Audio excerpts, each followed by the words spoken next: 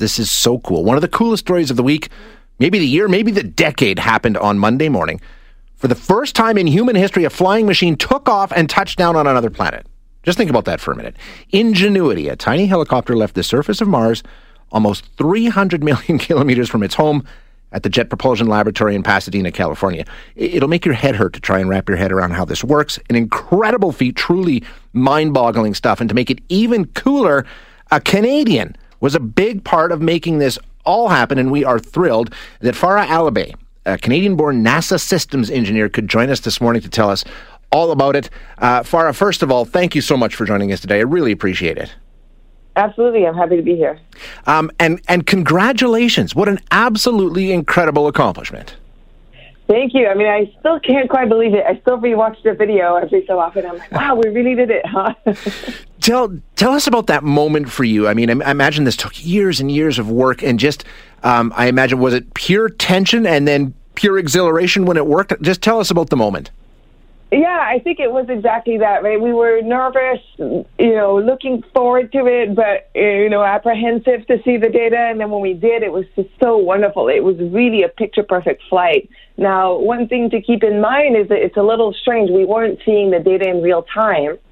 We knew that the flight had happened on Mars a few hours prior. It takes a little while. We relay the data from the helicopter to the rover, to an orbiter, and then to Earth.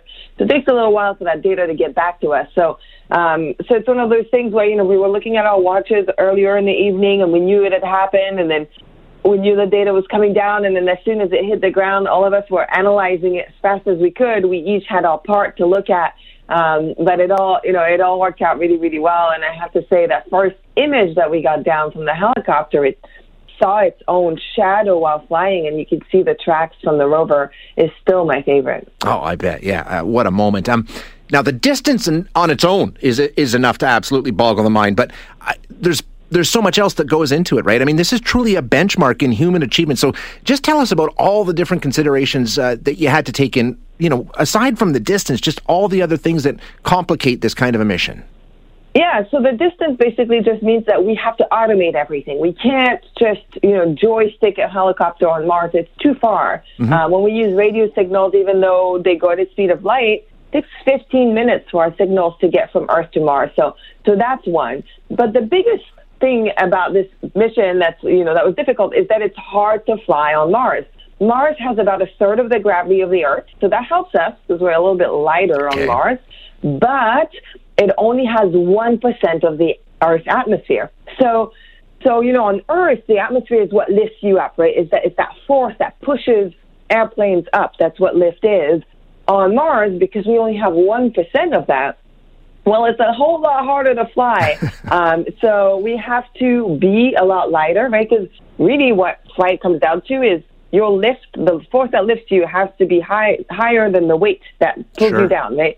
So we have to be lighter, and then we spin the blades very, very fast at tens of thousands of RPMs in order to achieve that flight. And so Ingenuity weighs about 1.8 kilograms. It has blades that are 1.2 meters long, and that design is just about the sweet spot to fly in an atmosphere like Mars.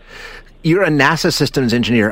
Tell us is it really, really compartmentalized? Like, does everybody have a specific task, or were you overseeing the whole thing? What was your role in this entire mission?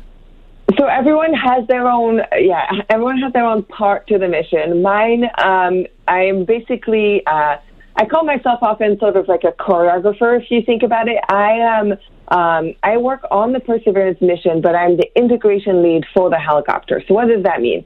So when we're operating Ingenuity on Mars, it relies on the rover, right? So we do our relay through the rover has to image it, we transfer our commands through it. So the two rovers, the rover and the helicopter, the two robots, I kind of describe it as, they do this tightly coordinated dance on Mars, right? Everything has to go just right. All of these activities have to go just right.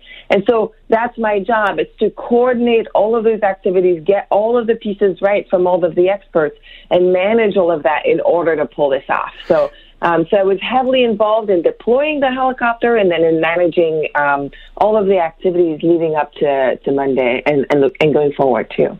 It's such an inspiring story, and I really hope parents will play this for their kids today, because I think, it's something that we hear about, but I don't think a lot of us think we can do. Tell us how somebody growing up in Montreal ends up as sort of the choreographer of a Mars mission like that. What was your journey? Well, I had a lot of twists and turns and a lot of ups and downs, like any journey. So I loved space as a kid. I was fascinated with space. I mean, I grew up in the 90s, so there were a lot of space movies back then.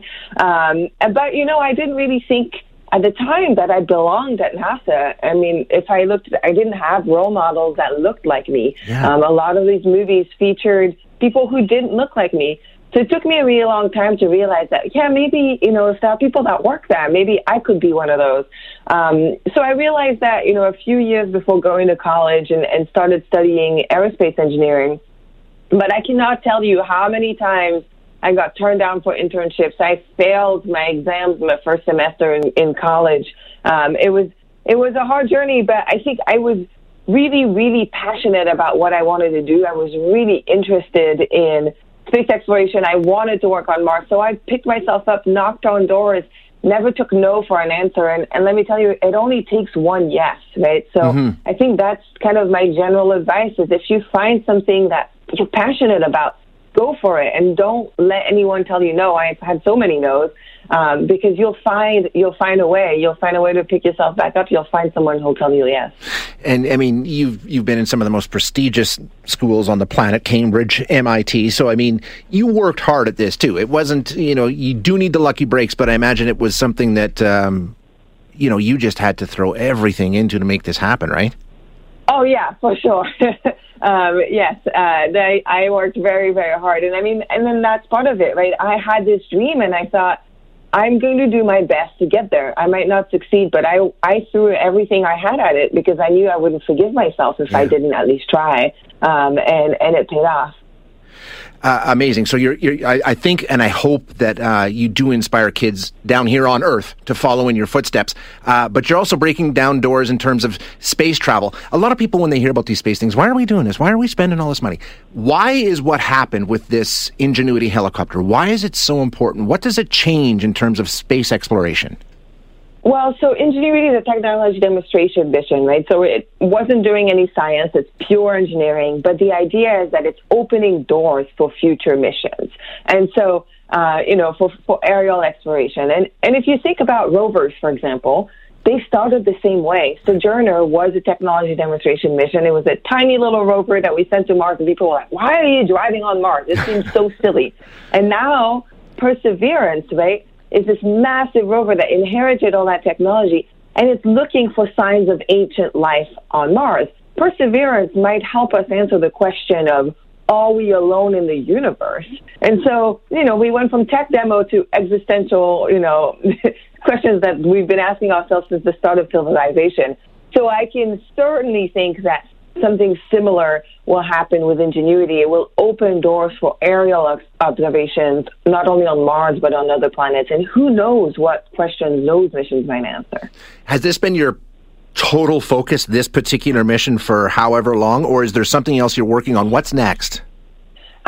So I've been with the Perseverance mission for about 2 years now. I worked on InSight before, so I'm lucky that this was not my first Mars landing. So I'm going to stay on Perseverance here at least for a little while. So the Ingenuity mission will probably end in about 2 weeks. It's a very short technology demonstration. And then Perseverance will be going out to the delta of the ancient river that used to feed Jesuit Crater, which is where we landed, and we'll be collecting our first samples on Mars with the hope of bringing them back eventually. So I'll be sticking with the mission for a little while, but then, at JPL where I work, we explore the entire solar system. So the opportunities are pretty much endless as to what might be next. We have obviously the Mars Sample Return mission, which will return the samples that Perseverance is collecting. Right now, we have a mission being built to go out to Europa, which is one of the moons of Jupiter that has an ocean and an ice crust. Could be really interesting also for potentially finding life. We have a mission going out to metal asteroids. There's all sorts of options. But for now, I'm going to enjoy this mission and figure out what's next in a few months here. Okay, last one. I've kept you too long, and I apologize, but I'm absolutely fascinated. You're a young lady. There's a lot of years left in this career field for you. Is there one sort of goal for you? Is there something that would that just drives you, something you want answered, something you want to do as part of your work? I think beyond the exploration goals and maybe wanting to be the lead on one of these missions one day, I have a more personal goal. I spend a lot of my time improving inclusion and diversity in in STEM and especially in aerospace. And I think for me, that is my career goal. My career goal is to contribute to the improvement of DE&I, diversity, equity, and inclusion in this field, bring in more women, bring in more minorities. If by the time I retire, we're not talking about DE&I anymore because we're in an inclusive community and because we've reached, representation, I think that will be mission accomplished. Farah, you're awesome. Thank you so much for spending some time with us this morning. This is just a great conversation. I can't thank you enough. Thank you, and have a great day. Yeah, you too.